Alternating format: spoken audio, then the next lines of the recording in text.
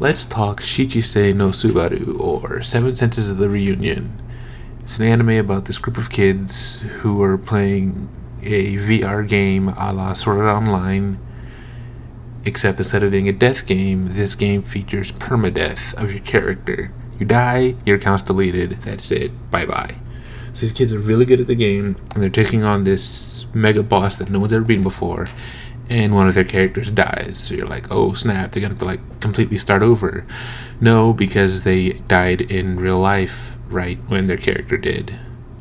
Or right after their character did. So now it is a death game. Yay! From there we cut to several years later, and the main character is coerced by a different group of friends to jump back into the game. It's now called Reunion. Old one was Union, this is Reunion. They need him for a dungeon. They run the dungeon, but something changes. It's a glitch in the matrix, and suddenly they're in front of a chest. The main character opens the chest, and inside is his friend that died. And now you realize you're watching Anohana, the video game, the anime.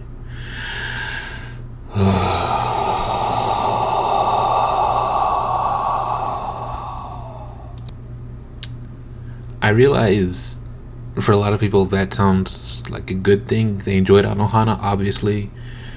You should be able to tell I did not. I'm not an emotional person, so a story like that did not hit me on an emotional level. And all I was left with was a lot of idiocy. And I'm worried that's what this anime is going to have. I mean, judging from how secluded the character is, it looks like it's very similar to Anohana in that he hasn't been keeping up with his old group of friends. And I guess we'll have to wait and see, is one of them a transvestite? Is another one a wannabe gyaru? We don't know what's going on. I just really didn't want another Anohana. So moving away from the comparisons, let's just look at this anime for what it is. Why would someone keep watching it? Will I keep watching it? Yeah, probably. I'm curious because they apparently have this ability called Sense. Only people with Sense can play this game. Reunion. So I'm curious, how does this Sense affect the game? It looks like it's a trait you're born with, and that trait transforms your character. Our MC is a fighter, and I guess it's related to a sense. The girl who died could see the future through her sense. So did she see her death coming? Did she know any of this was going to happen? We don't know. And then there's just, why is her character there? Is it just her character? It's probably not a blank slate because she said the MC's name when she woke up in the chest. So presumably it's the avatar, but does that mean the real girl is alive somewhere? Are they going to resurrect her somehow? We don't know. We, the viewers, aren't shown the body during the funeral scene, but there's no reason to think that the body was fake and that she's been, stashed away somewhere only to now wake up and play the game. I don't really get it. I guess the really big question is, what's the overarching plot of this anime? What's the story you're gonna tell us?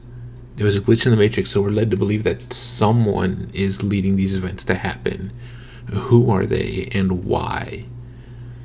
Obviously the girl is special because she can see the future, but what makes the MC special? Is it just because he has ties to her? Then what about the other friends that were in the party? Would this have happened if they were here? Is it just the MC? Is it just because he's our MC? I don't know. So aside from speculation for the future, let's look at more closely at the mechanics of this first episode. Dialogue was nothing memorable.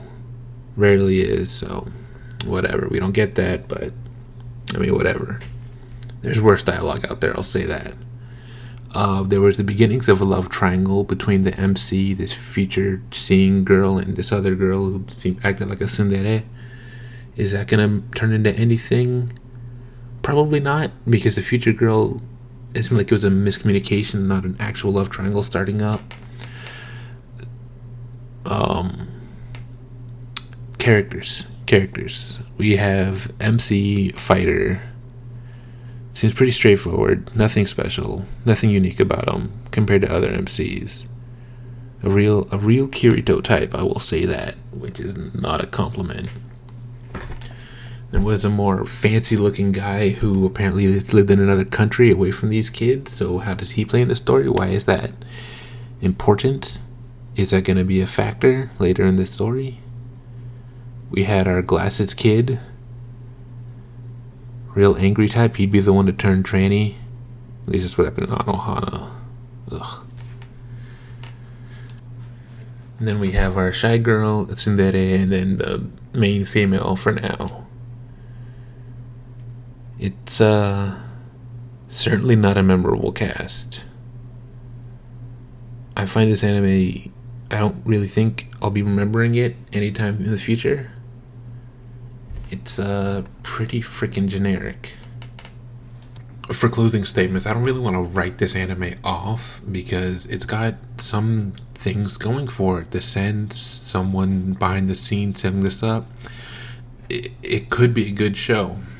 We'll wait down the line and see if it's a sleeper hit.